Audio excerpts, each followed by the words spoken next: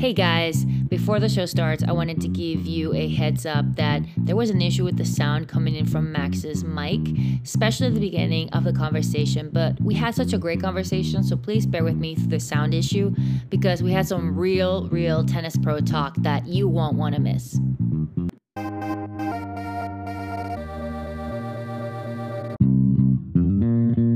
Hello, everybody. Welcome to Vida Tennis, the podcast for those of us who eat, sleep, breathe tennis. My name is Jennifer Gelhaus, and I'm your host. Today, I'm excited to talk with Max LePivert. He is the director of rackets at the Bow House and Field Club on Martha's Vineyard. Max has been directing programs for many years at clubs like the Siwanoy Country Club in Bronxville, New York, Aspetuck Valley Country Club in Westport, Connecticut, and the Stanwich Club in Greenwich, Connecticut. Max has also taught at some amazing clubs like the Breakers in Palm Beach, the Jupiter Island Club, and the Westmore Club in Nantucket. He's a professional platform tennis player with dozens of titles, and he has held a ranking as high as number 3 in the country. Max is also the owner of L'Académie Elite paddle camps. He's from France, and he came to the U.S. at age 15 to play professional tennis. He played for the University of Miami here in Florida. Welcome, Max. Thank you so much for joining us today. Yeah, thank you. I'm happy to be here. Thank you. Did I get all your background info right? Yeah, I think you did. Okay. Right on point. You have a lot of experience, especially directing, which is surprising because you're a young guy. So that's awesome. But you came to the U.S. at such a young age. How was that experience for you? And was that a huge culture shock? Yeah, massive culture shock. But I loved it. I was such a big fan of the U.S., the development programs and the opportunities to play pro and play college tennis. We don't have those same opportunities back home. You know, it's kind of like once you turn 18 in France, you're either going to college or starting a profession, or you have to turn pro. There's not really, you can maybe play club tennis, which is kind of popular, but doesn't pay a whole lot of money. So you can't really make a living off of that. So there are not many options. And I was kind of faced at that age. I'd been to the U.S. once or twice to train. And I really loved the fact that as a backup, I could end up, in college, or I could do college and potentially turn pro and kind of follow my dream of playing professional tennis. So it was a no-brainer in my parents' mind, in my mind, to come up here. Awesome. And how did you decide that you wanted a career in the tennis industry? How did that come about? I've loved, sharing my passion for the sport from such an early age. I started teaching, which is crazy. I started teaching as a way of making money to support my tour aspirations. I started teaching at 17 at the Breakers. I was kind of a hitting pro. Started, not really knowing much about teaching, but started hitting with clients, with members from an early age. And I love the idea of being able to share something and see people's faces just light up when you share something that makes sense. I love the service industry. So I love making people happy. And I just, from an early age, I kind of knew that maybe I would even end up in teaching tennis down the road, even if I didn't follow a business, my business background and whatnot. So that was always in the back of my head. Is that what you studied? Did you study business in school? Yeah, I did international business, but really didn't really have anything specific in mind when I got out, and didn't have any connections, and unfortunately when I got out, I was looking for potentially a regular business job in the business field, but you're starting at like a complete low bottom of the totem pole, making coffee, or starting without much, and I really wasn't looking forward to that. And I had opportunities to teach at a pretty good rate and at some of these really nice clubs. So that for me, that was kind of a no-brainer to quickly leave the business industry and get into tennis.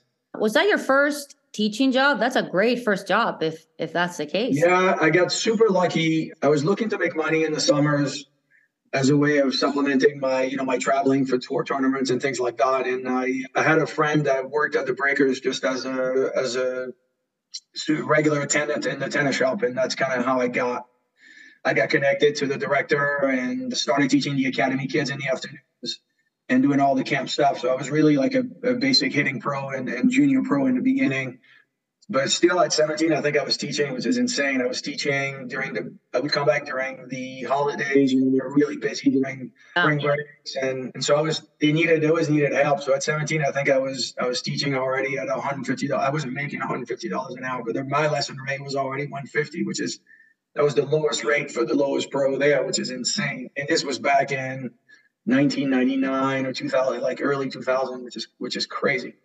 I wonder how much a lesson is there now.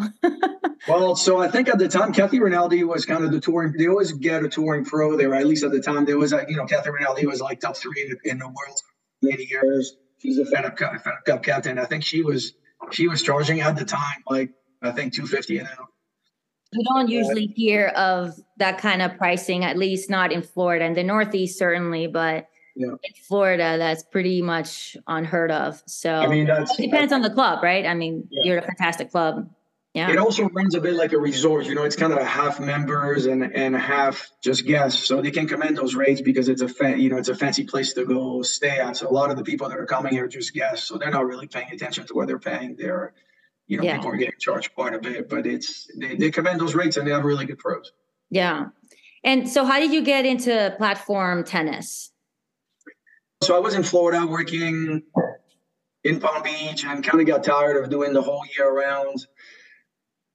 After I left college, I was doing a little bit of the year round around that area in Palm Beach and Jupiter Island a bit as well. But as nice as the winters were, for me there were too short, meaning there's so many days where you're teaching 8-9 hour days in 90-degree weather, in October and November, even in December, there's some really hot days. And it's just, I needed a change of scenery where I could do, I wanted kind of 4 seasons. It was a little too much of the same. And it's not easy to teach in Florida year round. It's so hot in the summers, and the winter, I think for me is like January, February, maybe, where the temperatures are really mild and really nice.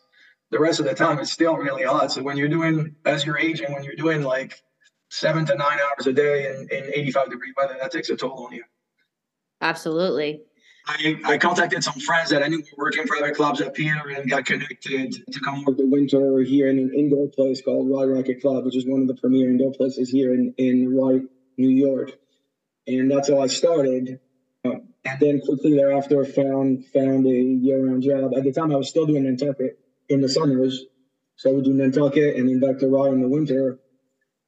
But decided that I wasn't getting enough looks for director's job. On Nantucket Island, as good as the job is on your resume, you're not connected to the big director's job down in Fairfield County, which is like Greenwich, Westport, all these fancy places, Westchester County.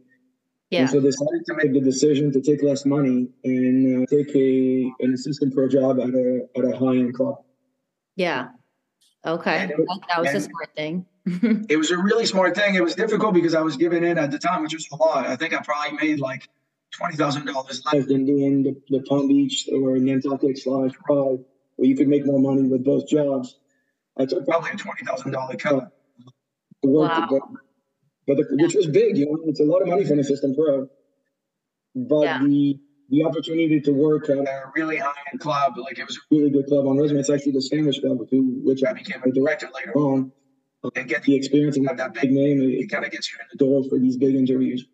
So once you started teaching up there year round, then that's when you started playing platform tennis, and now you're running camps and doing the whole thing. How easy was that transition for you? I mean, I'm guessing it's pretty easy coming from tennis, but if you can speak on that. Yeah, so, platform tennis is really like a Northeast sport. Like you don't really see it in many places. It's kind of a niche sport that's only played at the country club level.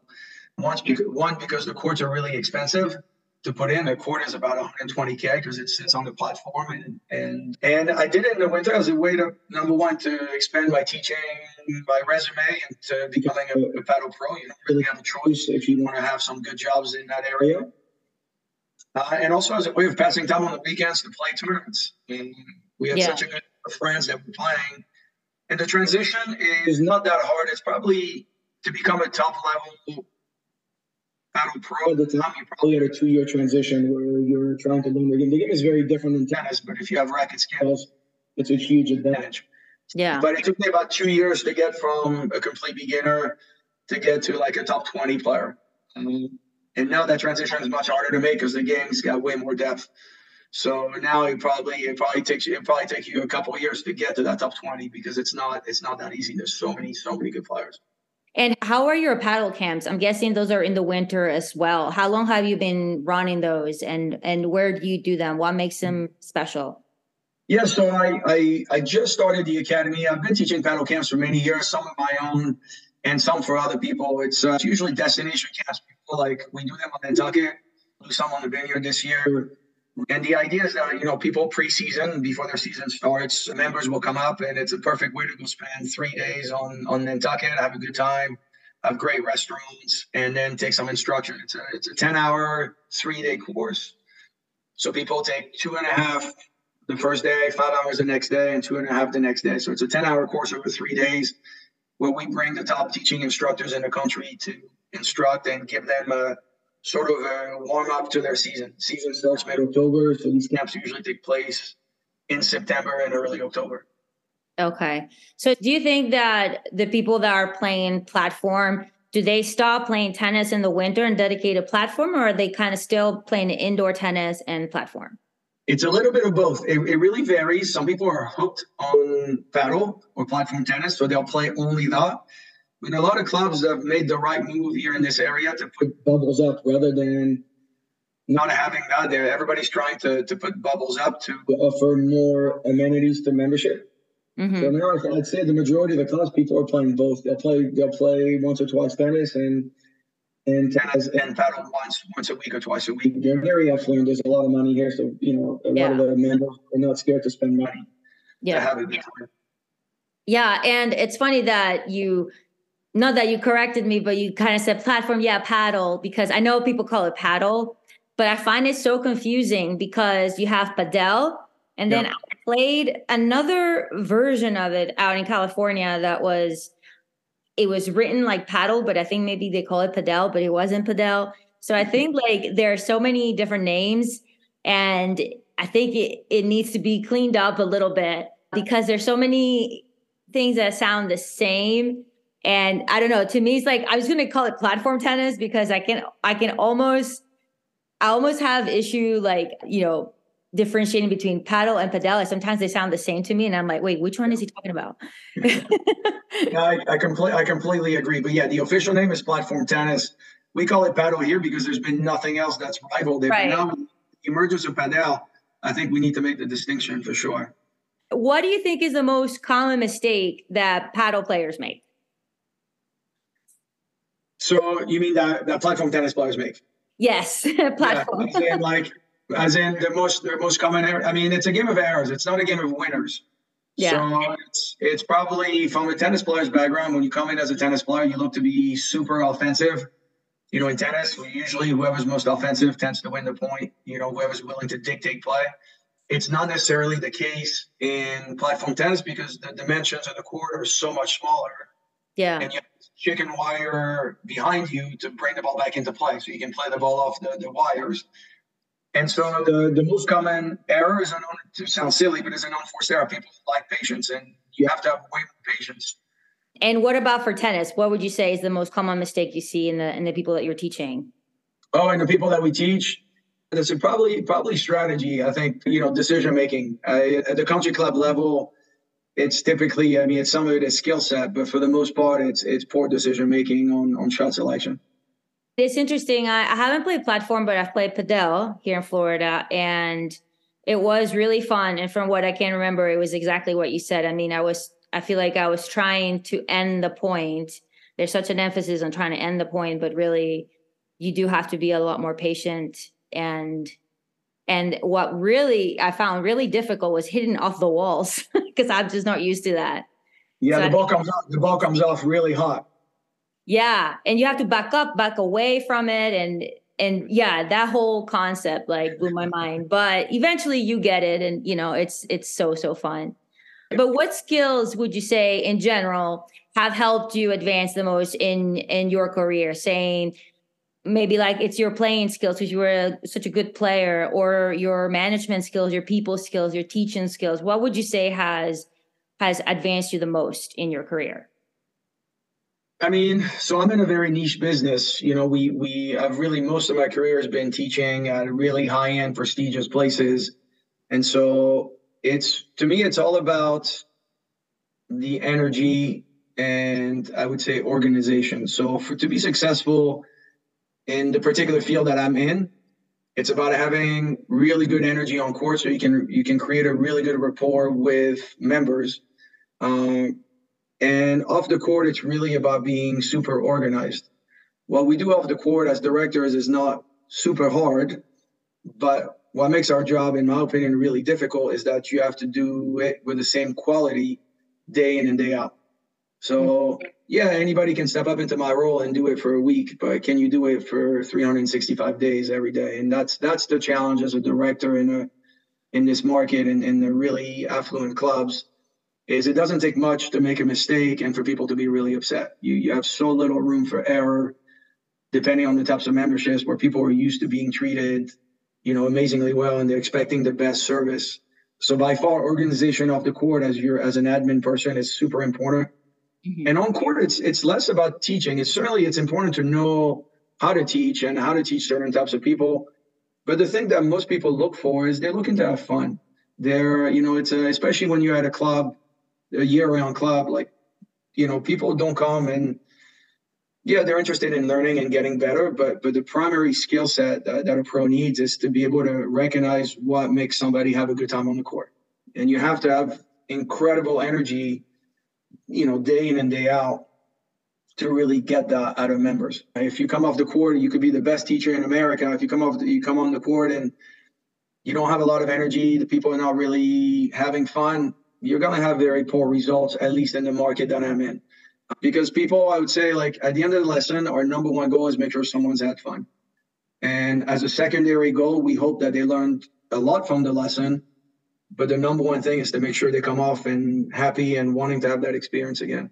Yeah. You have to be personable too. You have to have a personality, I feel like, and you have to be nice. I think if you're trying to be a drill surgeon, it's not gonna work out very well. Yeah, not in this particular type of, in that environment, the high-end country club environment. Yeah, that's the wrong way to go. That's more your academy kind of high-level juniors or people that are coming in for a 4.5 camp and really want to get the most out of the instruction. But that to be a director, that's probably not the way to succeed. You won't last very long. And similarly, what's hard about our job with high energy is like a good pro will have good energy for the first 3-4 hours. And then we'll temper off in the afternoon and maybe not teach as well.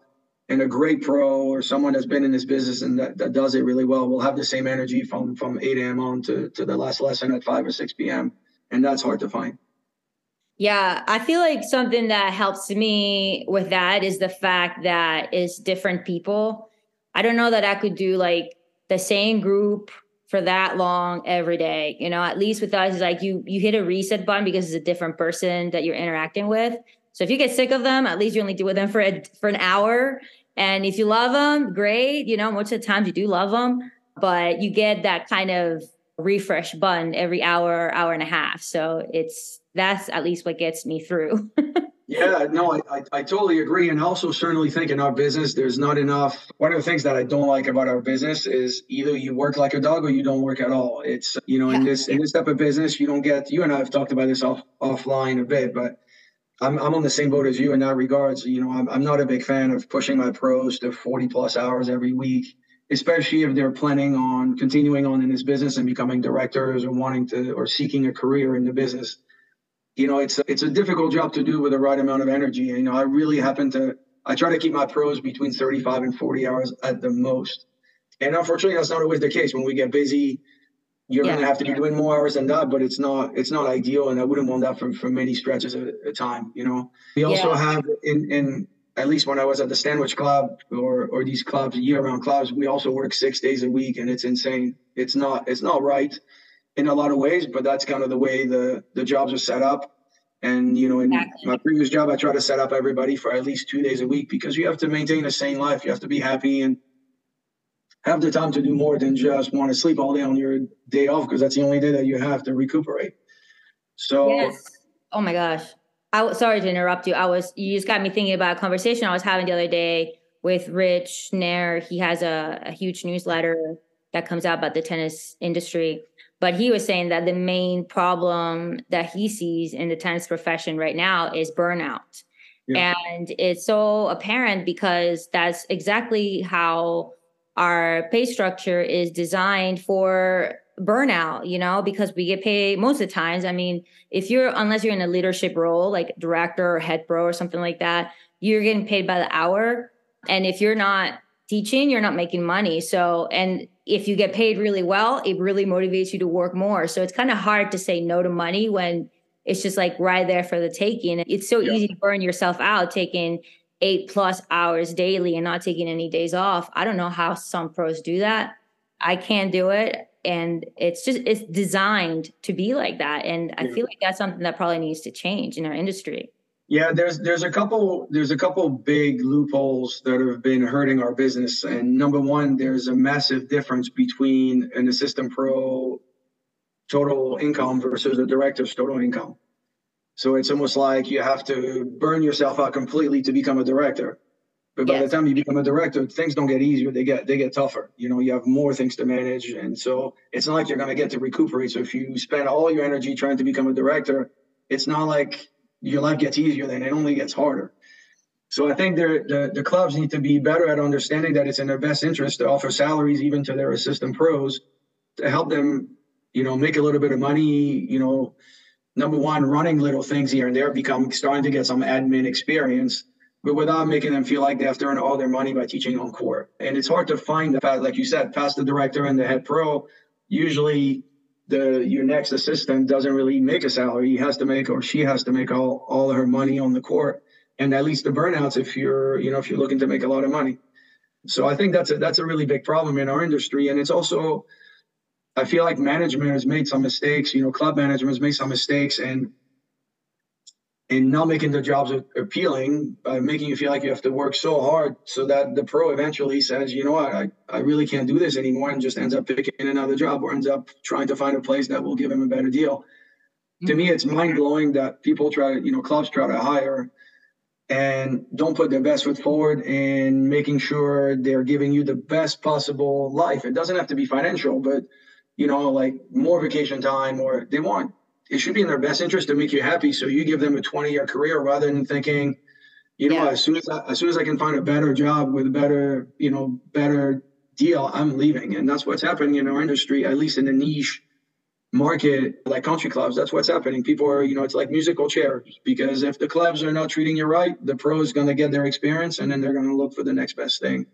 Yes. And it's also a different generation that is entering the workforce on the tennis industry right now, where I think that's going to be valued more, is having some kind of stability. I think there's a lot of older pros that, for whatever reason, they were okay with it. And it worked for them, I guess, to work on an hourly basis. And a lot of pros go into their 50s, 60s, mid 60s, all the way up to retirement, even working that way. That's not really sustainable in today's economy and everything that we have going on today. So if the tennis profession wants to advance, I think that there's some changes that need to happen. If you want to attract good talent to the tennis profession, I think those things need to be reevaluated for sure. Yeah, I totally agree. The other thing that's difficult is a lot of us, I mean, I'm not one of those because I wanted to be in the tennis industry, but a lot of us, a lot of the pros ended up teaching as a second option, not as their main option. It's kind of like, well, I can make this kind of money and I'm not willing to stay in my field of study because it takes too long to get to a place where I can make a similar amount of money. So what's difficult is you can make a lot of money as a younger pro in the beginning because it's a lot for being 21 years old. You get thrown more money than you would make working in a different field. Yeah. And so a lot of pros end up picking that because they think, but then you can plateau really quickly if you don't work for the right program or the right pro or the right place. It's easy to get plateaued. And I agree with you. Something needs to change in the industry to make it more of a lifestyle kind of job versus more like I'm going to burn out, make as much money as I can, and then potentially look for something else. And that's why, I think I kind of started this podcast too. We were talking about this a little bit offline, is why I started this podcast was to create this environment where pros can talk about whatever's going on in the tennis industry. Money is a big aspect of it. But you were saying that at least in your area, you guys kind of meet, or you have a group of pros that meet, and you guys talk about what kind of money you should be charging for lessons, and you kind of work together with those things. Can you talk a little bit about that? Yeah, I mean, the biggest things in these directors' jobs is that pros, it's a little bit of, for a while, it's very competitive. So everyone for a long time has been looking to do, take the cheaper job, or, take a lesser job to beat the other guy or the other girl that's going for the gig. So everyone's like selling themselves short. And that's because the pros haven't been working together.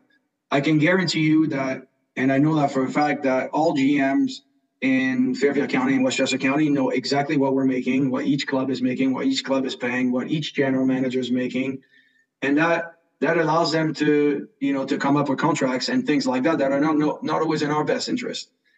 And in our area, we haven't done a great job. We're doing better now, but we haven't done a great job of getting together and discussing, hey, as a director, what's your salary here? What are you charging? Is the club taking anything from you? Are you W-2'd? Are you 1099?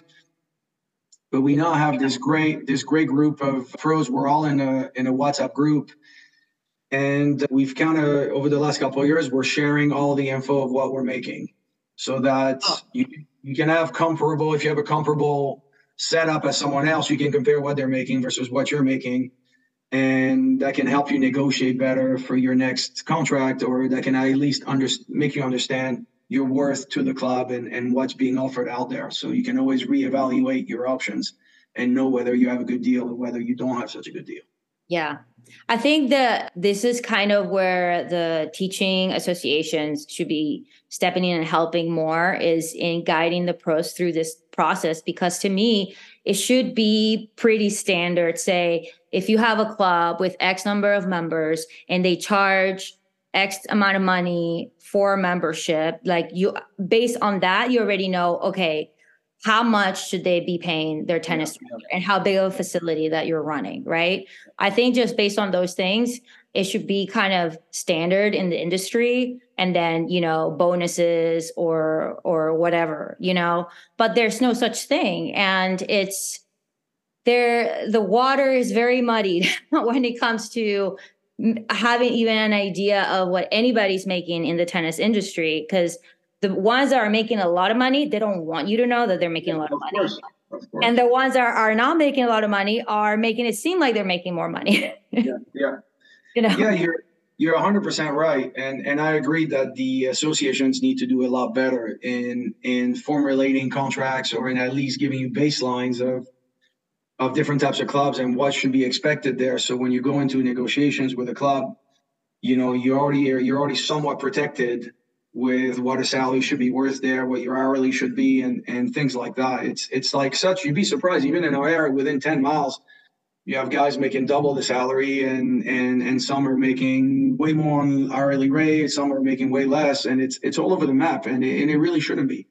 And that's how pros get taken advantage of. And that's also how, when you're a head pro looking to become a director, because the title is so important, and we talked about this earlier, because there's such a big difference between what a head pro makes versus what a director makes, at least in these affluent clubs. Yeah. When a head pro earns a director's job, they'll literally take anything, because anything's going to be better than what they're making. But they're willing to give to the club back 25%, 20% of the lesson rate or the total income, just because they need to earn their director's title, which will then help them move on to a better club. So it's like this vicious cycle where, assistant pros or head pros are taking these jobs, but taking them at any price. Yeah. Because they need this title to help them get a better job down the road. And it's completely wrong. And the club loses out. That club that's taking money away from them is losing out, because in 3 years, that pro is going to get another job and you'll lose them, and you're back to scratch. But that's why you see a lot of, at least, again, I know of this area well. I don't know much about the other markets, but I know obviously the Northeast super well. And that's all these jobs are. We call it musical chair, because you'll see like a pro is fairly dissatisfied with what she's making or he's making. And next thing you know, 3 years later, he's taking or she's taking a better job, because the pay is much better and they're treating the person much better. And so now this old club that they were at completely loses out on an amazing person that was doing great for their program, and now they have to start back from scratch. So it's just interesting that we're so far off, and you're so far off on states too. I know in Chicago, their salaries are really high and their hourlies are much lower. There's a really big spectrum of what a director makes in this area. Yeah, for sure. And I've heard that also, and I'm not too familiar with academies and all that. But I've heard, at least when people talk about, that in some of these big name academies, they'll pay pros $10 an hour, and people just take those jobs kind of just to have it on their resume, like, hey, I worked at this academy, this really big name, right? And yeah, it's just kind of a shame that people kind of lower themselves to that, because if you should know your worth. Yeah, go ahead. No, you're so right. And here we have a lot of indoor places, and that's what they do. They'll pay you like really low rates, but they'll give you like 55 hours a week. So you end up making the same amount of money, but you're working twice as hard as you normally would be if you were paid what you were worth. And that's how those places make their money. The country club level is a little bit different. Country club level, you're going to make a decent amount of money as a pro, but those jobs are harder to get, and you have to have, I would think, a better skill set to become a country club pro, because you have to have a lot more things in your bag, in your tool bag, to be considered for a position. Yes.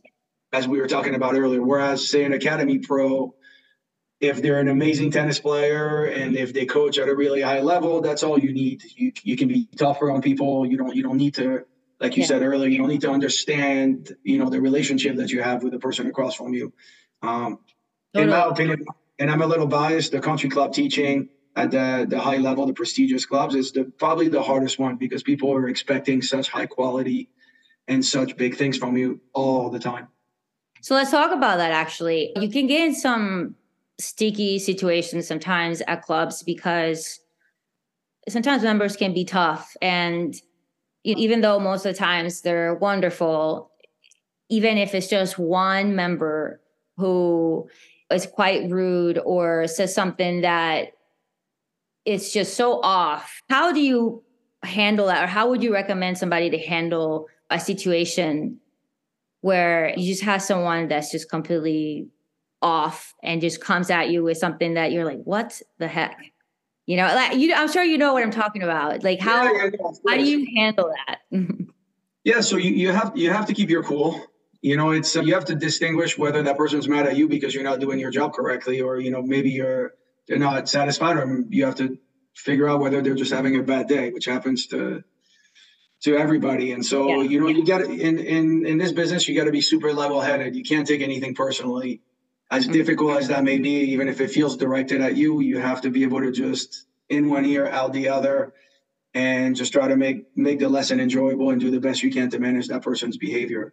It is very tough, because sometimes their members can be really tough, and sometimes they come in, you've done nothing wrong, but they're just having a bad day, and sometimes that one member that's really difficult is just going to take it out on you just because. So it's very challenging, but the best advice I can give is don't take it personally. It's gonna happen. It's gonna happen to the best of us. You can have a pro that's been the most respected director in the area, and that's still going to happen.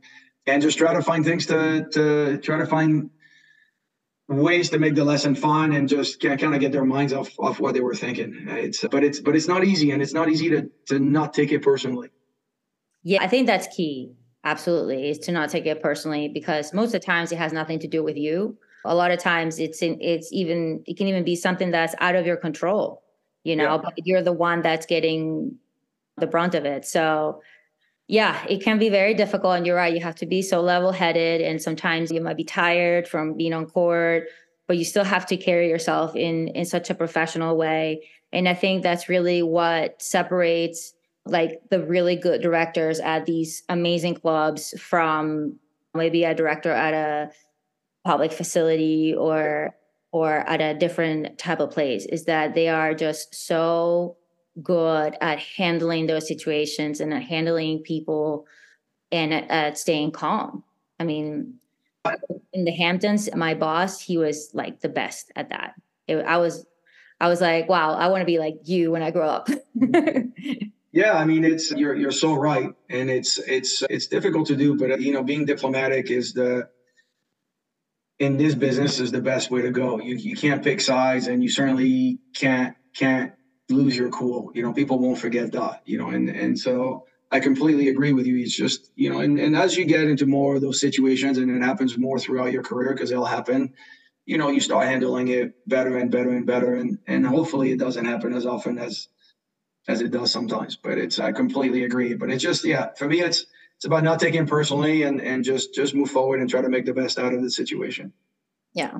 And here, I always say, hear them out, then kind of maybe look into it and follow up. I mean, that's, like the basic three things that you can do, right? Yeah. But some of these things come more naturally for some people than others. Some things do come naturally to just from having a tennis background and being around coaches and just growing up in the sport. But is there any particular skills that you would say you have had to work on consistently throughout your career that maybe that you're still working on now, or do you feel like it's all pretty natural to you?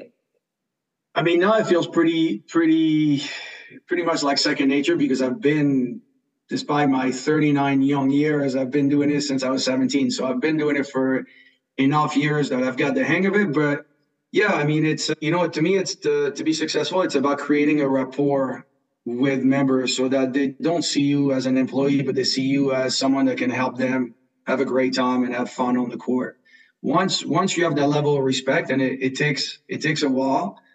Once you create that level of respect with membership, you don't deal with nearly as many issues as you would when they're getting to know you, when they don't know you well enough. Especially as you get older, you typically get a lot more respect from people because they know you've been doing it for a long time.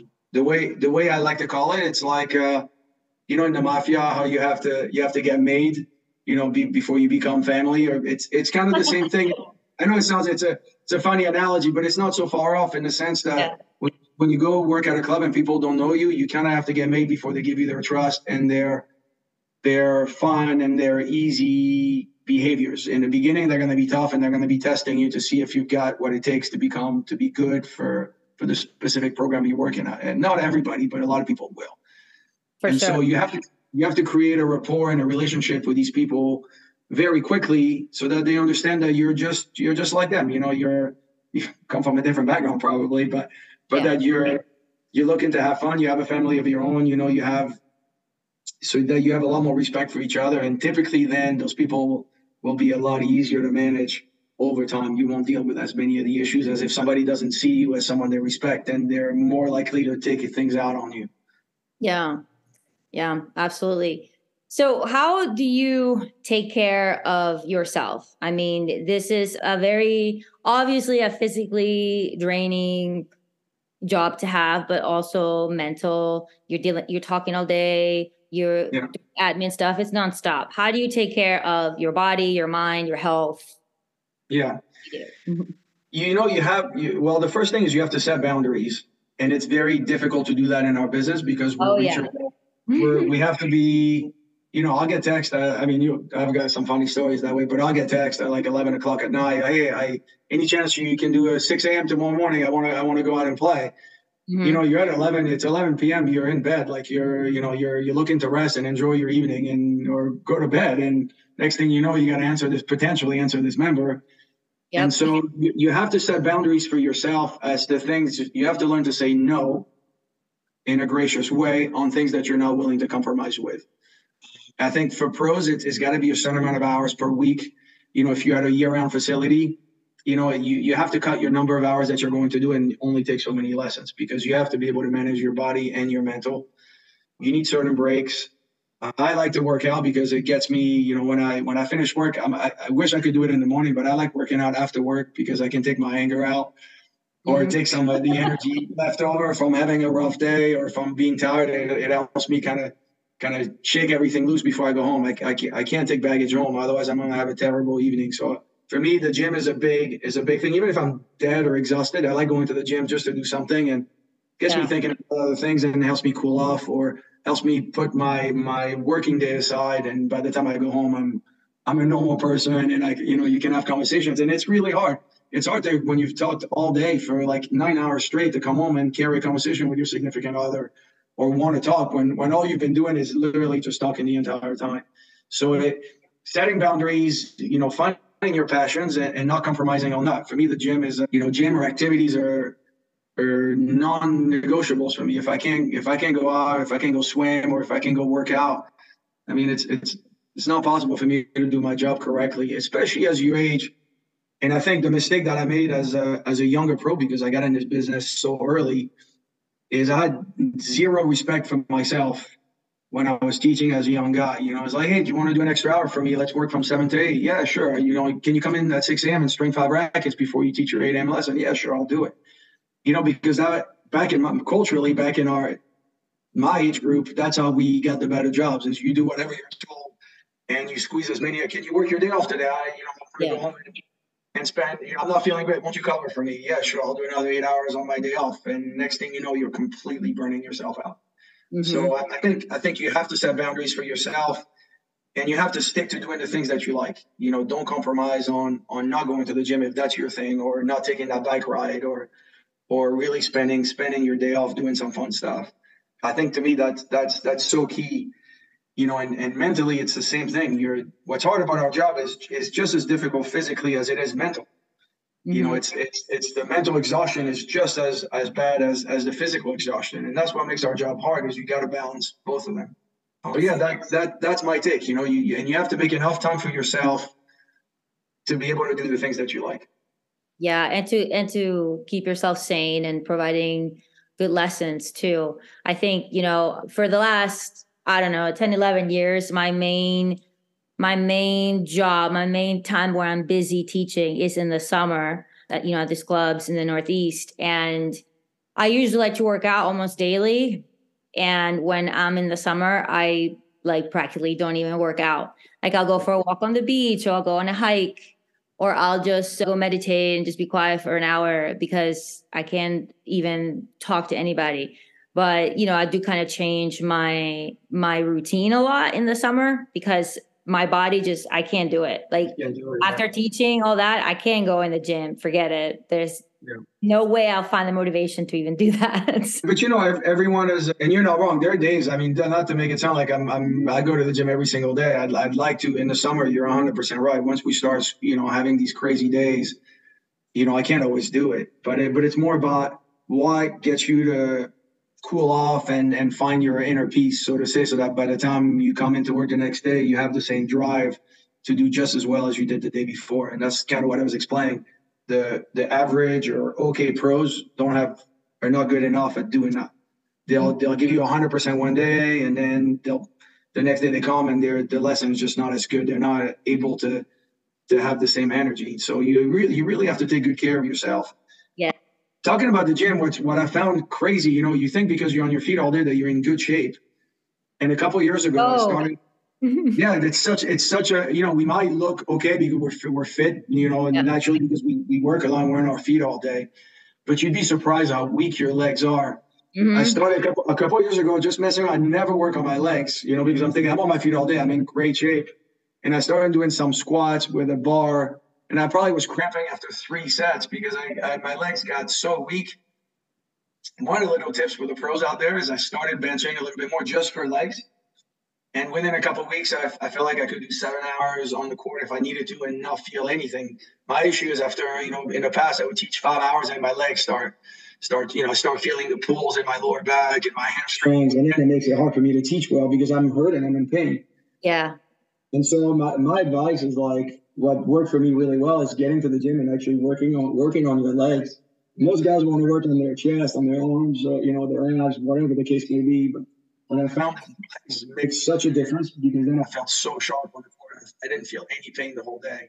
Oh, wow. And I wish I did that. I do it like once a week, but I wish I did it more so that you feel it actually helps in the fatigue section.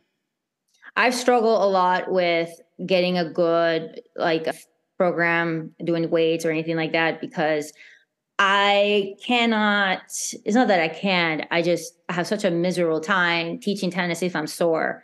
It's like you want to provide a good lesson, and if you're just tired and slacking and you can't bend, it shows, right? So you don't want to do that. You don't want to go too hard. But it's so funny what you said, because like last summer, I was on court a lot and I stopped doing any physical activity, I think for like a month.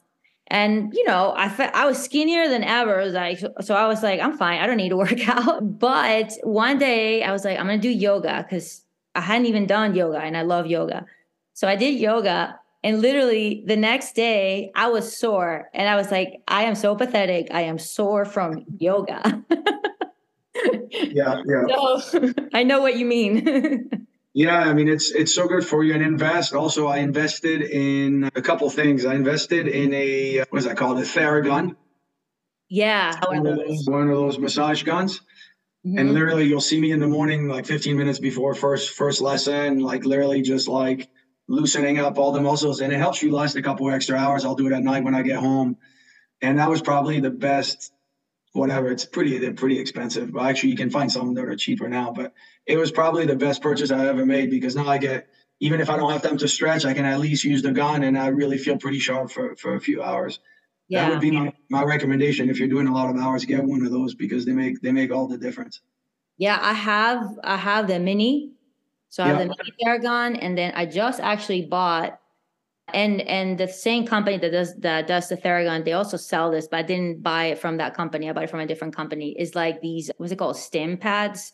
Yeah, yeah, Do therapy for pain, or you can do a different type of therapy that actually stimulates your muscles. And I do it for my shoulder, and it helps a lot because yeah, I'm so yeah, sick of doing the band exercises. I can't. yeah, Ugh, so sick of it. And this like really really helps. yeah. So that's something that I just bought that I think really is going to make a difference for me. Yeah, I think those are great purchases, and it makes such a difference. Again, like younger pros who don't have the pains and aches make the mistake of not taking care of their bodies, and you get to my age where you're starting to really like feel it more, and then you end up regretting not having the preparation. I mean, it's a full-time job. We have to treat it as such. It's like any other industry. The more prepared you are, the more likely you are to succeed. And for us, being fit and being not having any pains and aches makes such a difference in how your day is going to go. I mean, if I'm teaching in pain, I may not show it, but I'm not having fun at all on the court. Yeah. It's not enjoyable for me to teach if my legs are hurting and I'm cramping half of the time. It makes such a difference. And the member may see that if you're really having a bad day or if you're really not feeling great. Now all of a sudden you're giving a not a great experience to your members. Yeah. Or they see it in your face, or whatever it is. But I just have a few more questions for you. I tend to ask these, at the end. Is basically what's the grand slam moment of your tennis life and the double bagel moment of your tennis life. It can be teaching or it can be playing, whatever you want to talk about, but the best and the worst moment of your tennis life. As in my teaching career. Either one. Yeah. Yeah. I mean, probably, like for me, maybe the best moment was getting my first director's job at 26. It was like, I'd been grinding for already like 9 years, maybe just teaching a ton. Yeah. And when you get that director's moment, it doesn't mean that life gets easier. It doesn't, but it's just, you're competing against a lot of great candidates for these jobs. Yeah. So I remember being so happy because it's such a grind to be an assistant pro and you're doing so much work and now having the ability to be financially rewarded and being rewarded with a really nice title. That was kind of the way to get in. And getting it at an early age is difficult because That's most very people, early. 26. yeah, that was Yeah. that was yeah, that was super early and it's difficult because at that age, and I look, at least at the time I looked super young. I probably looked like I was like 19. It's very hard for people to want to hire someone that looks really young because then you equate that with lack of experience. Mm-hmm. So that was a really big deal, and I got very lucky too because I was hitting at the club that I was at. I was hitting with Ivan Lendo a lot. He was a member of the club, and we became very close friends. And completely out of the blue, the person that was hiring me for this director's job knew Ivan very well, and he was listed on one of my references, and so that probably sealed the deal for me to get that job because they probably called Ivan and he gave a good recommendation. So you have the hard thing about our business is you have to get lucky. Yeah. It's sadly for directors jobs for the most part it's about who you know. It's not always the best candidate that takes the job. I'd like to think I was the best candidate, but I'm sure there were people that probably had more experience and better backgrounds. So Yeah. it was just that's why I got on because it was such a relief to fight so hard and to get a director's job. You can breathe now. You made it. If you do a good job, opportunities will come. It's kind of like these tennis pros in the non-Federer, Djokovic, and Nadal area getting their first Grand Slam is, Dominic Thiem is a great example. We can't play tennis anymore, one, because he was injured, but when you won that Grand Slam during that era, you didn't expect to win it. And so Yeah. that was such a big move because at the time, there was only 3 guys that were winning Grand Slams. So that was it. Worst moment, I don't know if there's such a worst moment. I mean, I've definitely been double bagel one time. Man, talking about double bagel, I've been double bagel in paddle one time, and that was probably my worst moment in terms of playing career. I've been double bagel once, and I couldn't believe it was possible. Yes, for a couple of nights, almost considered quitting. When I was younger, I was just starting out. I thought I was really good, and I guess I really wasn't. But maybe the one thing that's tougher for me is what's been tough maybe is the politics that go on at clubs. Yeah. There's so much politics, and as you get older, it's harder to manage the politics that go on. Not so much like places like the Boathouse because it's a summer club. People are there. It's more like a resort. People are there to have fun. It's their secondary club, a secondary home, so they're way more relaxed. But the year-round jobs are really hard to deal with the politics when you're dealing with, people that expect to play in certain lines during the matches when they really belong like 4 lines below. Oh yeah. That's it. That's probably what drives me mad the most. Those different dynamics. It's also quite interesting, at member-owned clubs. A lot of these really great clubs, a lot of times, are member-owned. And I've heard of so many cases where a pro's been there for a while and they've done such an amazing job. Everybody loves them. And then maybe like one member has something against them and they end up losing their job. And it's like, crazy that you can lose your job for one person not liking you. Maybe now they're on the board and boom, you're out. It's nuts. Yeah. And that's unfortunately the nature of our business. That's why you have to be really sharp because it doesn't take much if you upset the wrong member with the wrong connections, that could be the end of your career fairly quickly or the end of that job. Yeah. You couldn't have said something more true. And that's why I think, again, it goes back to, you have to really create a fun vibe so that even maybe the people that don't like you as much as others really are still liking the program enough that they won't speak against you. Yeah, it's difficult for sure. Yeah. What do you think is the most exciting thing in tennis right now? In anything? In general, Carlos Alcaraz and Iga Swiatek. I mean, those guys are... Yes, those are my favorite. Yeah, they're incredible. I mean, Carlitos there's also a lot of good guys coming up, but he reminds me of a little bit of Federer, in his ability of shot making, a little bit like Djokovic in his ability to be so consistent, and a little bit like Nadal in his fighting and playing from behind and playing under pressure. I mean, I didn't think we'd see somebody close to those guys, and I hope that he is that guy. He seems like he could take over tennis. He's just playing at a different level. He's such a shot maker. He's so fun to watch. I hope he doesn't get injured. He's fantastic. And on the women's side, he got 21 years old. He's already won multiple Grand Slams. She destroys everyone. The confidence, the maturity, like these last 10 years, like players mature up way later than they used to back in the 80s, 90s, early 2000s. Now, like the men tennis players mature at 27. So to see Carlitos at like 19 years old or 20, I think he's 19, and he I think just turned 21, to see them dominating like these incredible matches at such an early age. I mean, it's incredible that they're that good. I'm amazed by Iga. She smokes everybody, and she wants it so bad. I really love that. She's great. Yeah. And Max, how can people find you if they want to reach out to you? They have any questions? Maybe an email, or are you on social media or anything like that? Yeah, I'm not a huge social media guy. It's on social media, which is my paddle camp. We do these paddle camps.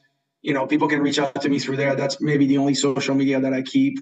But you can reach me by email, lepivertmax@gmail.com for any questions. And yeah, I'm always around, and I'm always here to help in the industry. I always want what's best for our incoming generation of pros and how we can make the business better. I think what you're doing is fantastic. It's such a good resource to have these podcasts and to help kind of the people that are looking for this business and to see it as a legitimate business and not just as a side gig to make some money until something else, something better comes along.